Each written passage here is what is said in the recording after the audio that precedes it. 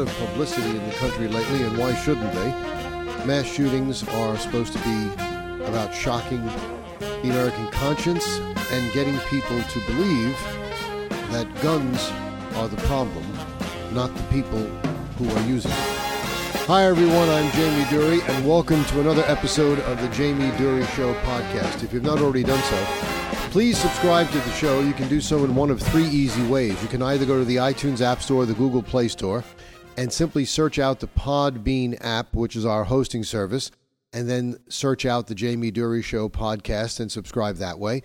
Or you can use your native podcast aggregator app in either of those two places and just search out the Jamie Durie Show directly, and you can subscribe that way. Either way you subscribe, you'll be able to leave reviews, make comments, ask questions, and we strongly urge you to leave us some reviews and some positive comments, as this will help us to grow the show and enable us to serve you better. So we all know about the shooting in Texas a few weeks ago, where this madman went in and this horrific loss of life took place, reminiscent of other mass shootings. Now, I am a big supporter, we're big supporters on this show of law enforcement. We are deeply indebted to the men and women of law enforcement and the job that they do and the safety they provide for us and our children and the general citizenry at large, for that matter. But by the same token, when something is clearly wrong, we have to call it out. Now, I understand all about tactics and the need for people to remain safe and do things safely, but the primary safety we're concerned with, or should be the primary concern of law enforcement, is not the safety of themselves, but the safety of the public. Naturally, we want them to be as safe as possible when they engage in these very high-risk activities, but their safety, by virtue of the oath they've chosen to protect the citizenry and preserve the peace, has to take a back seat when the safety of the general public and children are at risk. Now, if you're called to the scene of a mass shooting, particularly at a school, and you arrive and you don't hear any shooting, I could see perhaps a justification in not running in. Perhaps the man is holding hostages, perhaps he has a demand, he's not actively shooting anyone. Why precipitate him to begin shooting other people? Perhaps he's ceased shooting. We don't know. Maybe he's turned the gun on himself. We don't know what's happening. But if there are no shooting actively taking place, no shots being heard, it can be justified to wait. But when you arrive at the scene of an active shooter, when you've been summoned there because there's an active shooter, and you actually hear gunshots going off, you have to make the reasonable judgment that he's engaged in shooting more people. There is no justification at that point for waiting. And I have to say that if I were a police officer, even if I were ordered by my superiors not to go in, I would be the man on the scene. I would be the person who is in best position to judge what was going on. And if I heard shots, as a father myself, I would have to rush the building. The bosses be damned, because I'm not letting additional children and teachers being slaughtered for no reason. That apparently was done. There was a degree of hesitancy, and thank God for an off-duty Border Patrol agent who brought this man to a swift termination by killing him. If not for him, who knows how many more children and teachers would have died there. Now, in response to this, the left says, and make that the Democratic Party, the Communist Democratic Party of the United States, wants more laws. Well, laws are violated by these people all the time. In many cases, in very few cases, are they carrying legal guns. These are either convicted felons, people with an extensive record, people who never should be legally entitled to own a gun anyway, and they have purchased these guns in violation of these laws. So the fact that laws exist does not guarantee that people are going to obey them. And you can have all the laws you want. These laws are violated every time there's a mass shooting. All these laws do is prevent lawful people from owning guns to defend themselves. As the saying used to go, locks are made for honest people. For most people, the laws keep us honest. For those who would be predisposed to violate the law, whether it's drug dealing, rape, robbery, larceny, all these laws do is have nothing in the way of a deterrent effect. They simply exist to fashion the appropriate punishment after the fact for people who have violated them. So let's understand how laws work and what the purpose is. And right away, the left shoots down any suggestion that perhaps we should have armed people in the schools, because a good guy with a gun is the best way to defeat a bad guy with a gun. It doesn't depend on their obeyance of laws. It just depends on somebody being there to shoot back.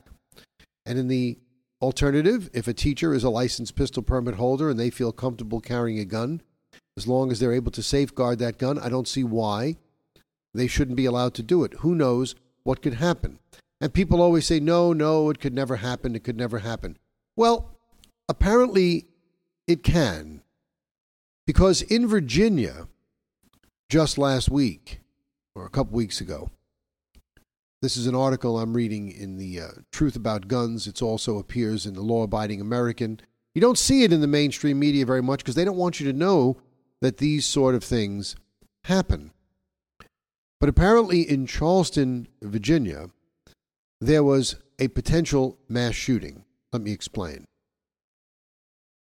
Charleston Police Department Chief of Detectives Tony Hazlitt credited an unarmed Charleston concealed carry license holder with stopping the threat following a shooting Wednesday evening. Apparently, Dennis Butler had been speeding through an apartment complex with his vehicle where kids were playing. He was lectured about speeding through this apartment complex where these kids were playing and returned, parked his car, and began shooting at this gathering, which was a graduation party, which means there were children present. He began shooting at them with an AR-15. Now, an unnamed woman, she was the concealed carry permit, was among this group of 30 to 40 people. I'm reading directly from the article. She saw Butler in his back seat firing on the group, but instead of running, she engaged this man and killed him. Lieutenant Hazlitt said no charges would be filed against the woman, who he said was understandably very shaken up by the ordeal. Butler, on the other hand, had an extensive criminal history. As such, he was legally prohibited from owning, handling, or even carrying any firearm. Several times in yesterday's press conference, the chief of detectives credited that regular citizen who had a lawfully possessed and carried firearm with saving lives because she did not run, but instead chose to engage and take out the threat. Now, does anyone doubt that if someone is firing into a crowd of 30 or 40 people with an AR-15 or any other rifle or shotgun for that matter, that eventually someone is going to be hit and either seriously injured or killed? It seems very logical.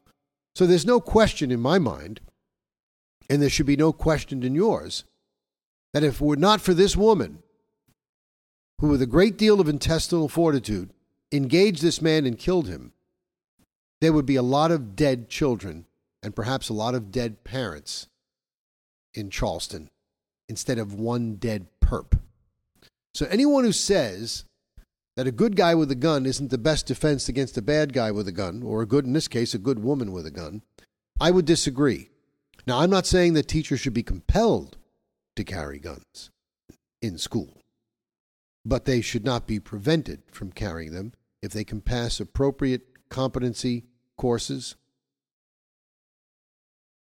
and are willing to do so. I see no downside to it.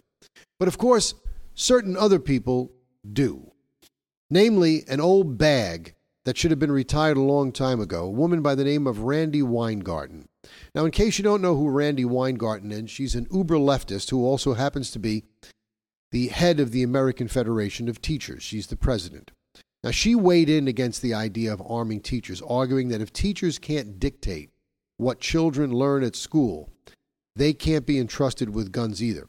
Now, that's really comparing apples and oranges, but listen to the language she chose. She didn't say, arguing that if teachers can't determine what the curriculum is, that if teachers can't dictate what children learn at school, they can't be entrusted with guns either. Now, that's not a faux pas. That's not a slip of the tongue. That's the way she really feels. She thinks that teachers should be able to dictate to parents and children what is taught at school, not weigh in, give their opinion, help formulate the curriculum with the PTA. No, dictate what children learn at school. And she reacts harshly when people accuse the American Federation of Teachers at indoctrinating. She said teachers want to be teaching, not holstering firearms. We need fewer guns in schools, not more of them. We need to be armed with books, not bulletproof vests. The same folks who say we should carry a gun in the classroom, they are the ones saying they don't trust us to pick out the appropriate books and curriculum. Well, what does one have to do with the other? So I ask these politicians, if we have the judgment to shoot a bad guy, why don't we have the judgment to plan our own lessons? Well, I'll tell you why, Randy, old girl. Because most people, when they see someone with a gun trying to shoot not only the children in their classroom, but themselves, have a pretty good judgment. And that judgment is something born out of the natural need or the natural tendency towards self-preservation. You're getting attacked, you fight back. But in the calm of day, when there is no exigency going on, I distrust people like you to determine what my child has to learn. My son just graduated from middle school last week, and he made a point of telling me how they put on a dog and pony show to a certain degree by making sure the Pledge of Allegiance was recited. The problem is, these kids never cite the Pledge of Allegiance. It's recited every day like we did when we were kids. So why put on the facade and make an issue of it and recite the Pledge of Allegiance at the graduation? If you're not concerned with indoctrinating or instilling, rather, in children a respect for the country and the flag, the republic for which it stands, the people who died for it so that they could be free, why bother reciting it at graduation day? Try and create some illusion this was going on? But the same Randi Weingarten who says we're not indoctrinating. Back in April, Randi Weingarten denied the notion that some public school teachers are indoctrinating children with leftist views on issues like race and gender. She dismissed those who say otherwise as spreaders of propaganda and misinformation. We're not indoctrinating, we're grooming. This, she said during an interview in a podcast by Rick Smith. We're actually teaching honest history, trying to help our kids recover. Well, I guess honest history includes critical race theory, because that all having been said, the article here in the Epic Times has noted, and this is true, that the American Federation of Teachers has a record of defending the New York Times' controversial 1619 project. Now, for those of you who are not familiar with the 1619 project, let me read this article to you from Wikipedia, which is not exactly considered a conservative source. Let me give you their take on it, and lest you think afterwards that Randi Weingarten and her ilk are not indoctrinating our children with uber-leftist ideology.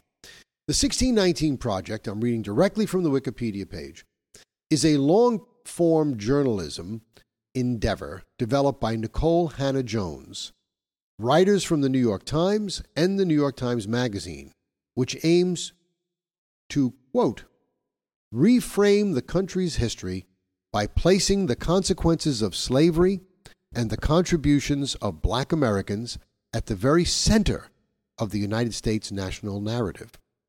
The first publication stemming from the project was in the New York Times Magazine of August 2019 to commemorate the 400th anniversary of the arrival of the first enslaved Africans in the English colony of Virginia.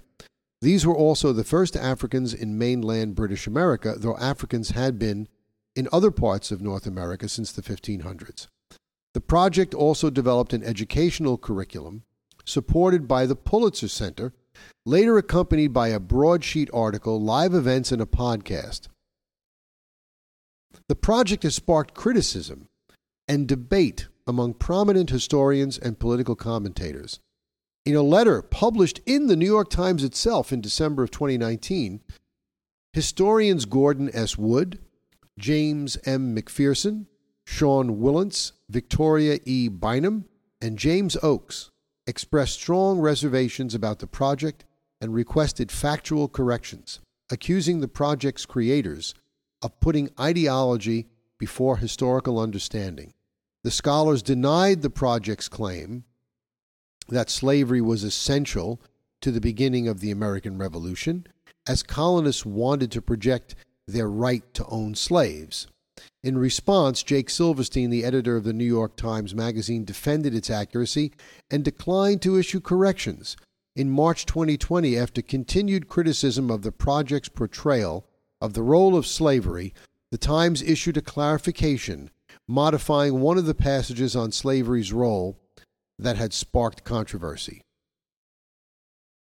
In September of 2020, controversy arose over when the Times updated the opening text of the project website to remove the phrase, "Understanding 1619 as our true founding," without accompanying editorial notes. Critics, including Brett Stevens of the Times, claimed the differences showed that the newspaper was backing away from some of the initiative's more controversial claims. This is something that conservatives and myself have talked about for a long time, including the late, great Rush Limbaugh. The left in this country wants to fundamentally not only change the country, but they want to convince you that its founding, its very founding, was illegitimate and was all based on slavery and slave labor, and that they're the real heroes of America. It has nothing to do with the founding fathers. Slavery is definitely a black mark in any country's history, but it is not the only part of American history.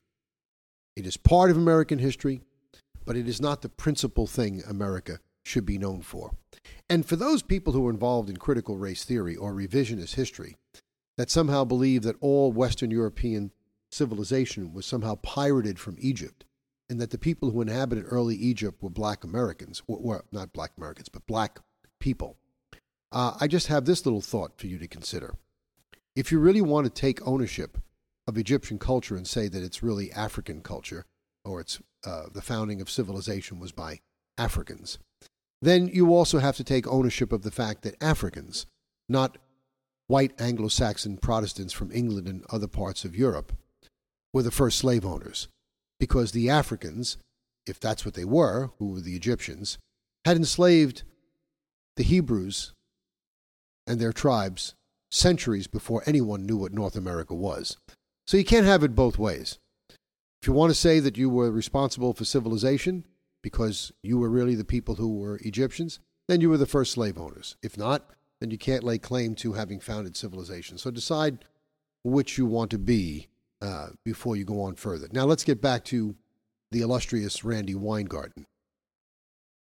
So getting back, I said the fact checkers at the Times disagreed with the Times itself, and the AFT invited a man by the name of Ibram X. Kendi to speak at its biennial summit last July, during which the prominent critical race theory advocate told the audience that denying being racist means that the person is racist.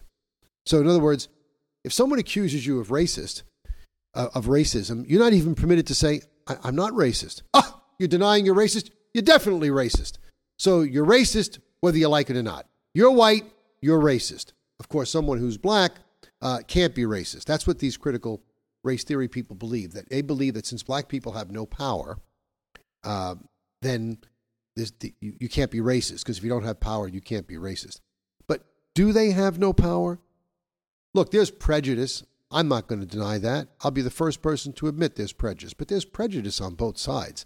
It's not something that white people alone have a monopoly on. You can see the disparate treatment among people who break the law when they're aligned with the left and the causes that they endorse, as opposed when they're aligned with causes on the right. Black Lives Matter, Antifa, were allowed to pillage and plunder most red cities in this country with impunity, and nothing happened to them. A large crowd of people who believe legitimately, and more evidence is coming out to support this, that the election of 2020, the presidential election, was stolen, went out to protest on January 6th. FBI agents were there, we know, inciting the crowd, encouraging people to break into the Capitol. But what did they do? Nobody was armed with a gun. I've never heard of an insurrection where nobody was armed with a gun. The only shot fired was by that idiot lieutenant who shot a former U.S. military veteran, Ashley Babbitt, because she supposedly was trying to break in. I've said it before.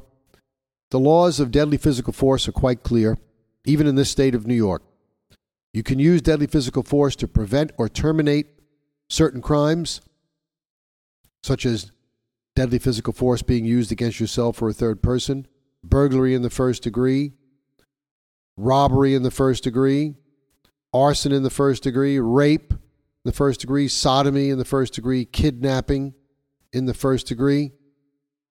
You can use deadly physical force to prevent or terminate any of these things. You can also use it to arrest people who are fleeing for murder, for manslaughter, for robbery, for rape, for sodomy. She was shot ostensibly to prevent or terminate something, but what she was doing did not qualify on any of those scores. How this man is allowed to walk the street and not be charged with a crime is beyond me. Any local New York cop or inner city cop who engaged in this sort of discharge of a firearm into a mass crowd like that will be drawn and quartered 6 ways to Sunday. And if you look at that video, as I've said before in this show, and you look at the throng of police officers that are around Ashley Babbitt within seconds of her being shot, it tells you that they weren't far away, that they were in the backdrop. This idiot fired into a crowd of people, the backdrop of which were fellow police officers, and he didn't give it a second thought. Don't hand me this nonsense that was a justified shooting. That was the only act of violence there, committed by him with a gun. Black Lives Matter and Antifa raped, pillaged, and plundered our biggest cities, burned them down, took control of police stations, and nothing was done. So don't tell me that you can't be racist if you're black because you have no power. You can be racist if you're black, and you certainly can be racist if you're white, and you can be racist if you're Hispanic. You can be racist, period, regardless of your skin color. So let's all be fair about this. No one has a monopoly on racism. Certainly appears, though, as far as the media is concerned, that certain people have a monopoly on immunity. We're going to lay waste to everyone on January 6th. Why do you think the Democrats are concentrating on January 6th? Because they have no excuse, no explanation, nothing they can offer the American people except their abject failure in all areas since taking over the government, since taking over the White House. Gas is now $6.40 a gallon in California. Baby formula is short. Women can't find tampons, and the national average is over $5 a gallon. A little over a year ago, it was $2 a gallon. That's a great drag on the economy. It's crippling us. It's crashing markets. Our savings are dwindling. Because there's no interest, many seniors have been forced to invest in equities so that they can live off some appreciation of investment. If you're living off a 0.5% interest, you're going to be dipping into your principal. So in an effort to make their savings grow, absent 6, 7, 8% interest that they were enjoying in years past, they're investing in equities. And now the equities are plummeting. This is complete incompetence from Jump Street. But let's speak a little more about Randi Weingarten. Randi Weingarten and her opposite number in the NEA, which is the National Education Association, they testified, that would be Becky Pringle, in favor of gun control measures. But I've already told you in the beginning of the show, gun control measures don't work. They only control law-abiding citizens. They don't control people who don't care about the laws. Cocaine's illegal. It's all over the place. Robbing people is illegal. Happens all the time. Buying drugs is illegal. Happens all the time. Selling drugs is illegal. Happens all the time. Stealing cars is illegal. Happens all the time. Happens all the time. And what do you do, even if you could wipe out guns completely, and someone decided to walk into a school with unarmed teachers and unarmed security guards, and he decided to have a field day, and instead of working in the cane fields with a machete, he decides to start hacking people up. What are we going to do then? Outlaw machetes? We have a fascination in this country with inanimate objects. We have a studied neglect and a great disinterest in the people who are wielding these inanimate objects. This is the problem. People who come to the attention of law enforcement need to be arrested when they commit crimes and need to be appropriately punished so that they are in prison and not out committing crimes as career recidivists. This is the problem. This man had an extensive record in Texas. The man who was killed by that heroic woman in Virginia had an extensive criminal record. These people should not be among us. And they certainly shouldn't be having guns. But the law is not going to prevent them from having guns. Incarcerating them will prevent them from having guns. Appropriate levels of incarceration have to be part of the solution. Well, anyway, Randi Weingarten and Becky Pringle said, "We cannot ask educators who enter this profession to help children soar to carry weapons and wear body armor while teaching addition or the Pythagorean theorem. It's already too late by the time the armed attacker shows up at school." Well, it's already too late now because they're showing up to a population of sheep. But it wouldn't be too late if as soon as he shows up at school, he's met by a man or a woman with a gun and he's cut down before he gets started. So you only ask the children to soar, huh? We ask educators to enter the profession to help children soar.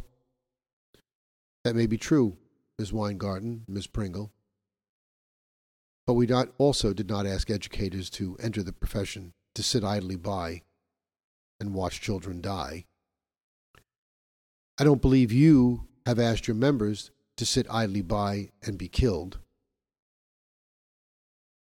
It's time for you to wake up and smell the coffee. You've been around in the union as long as I can remember.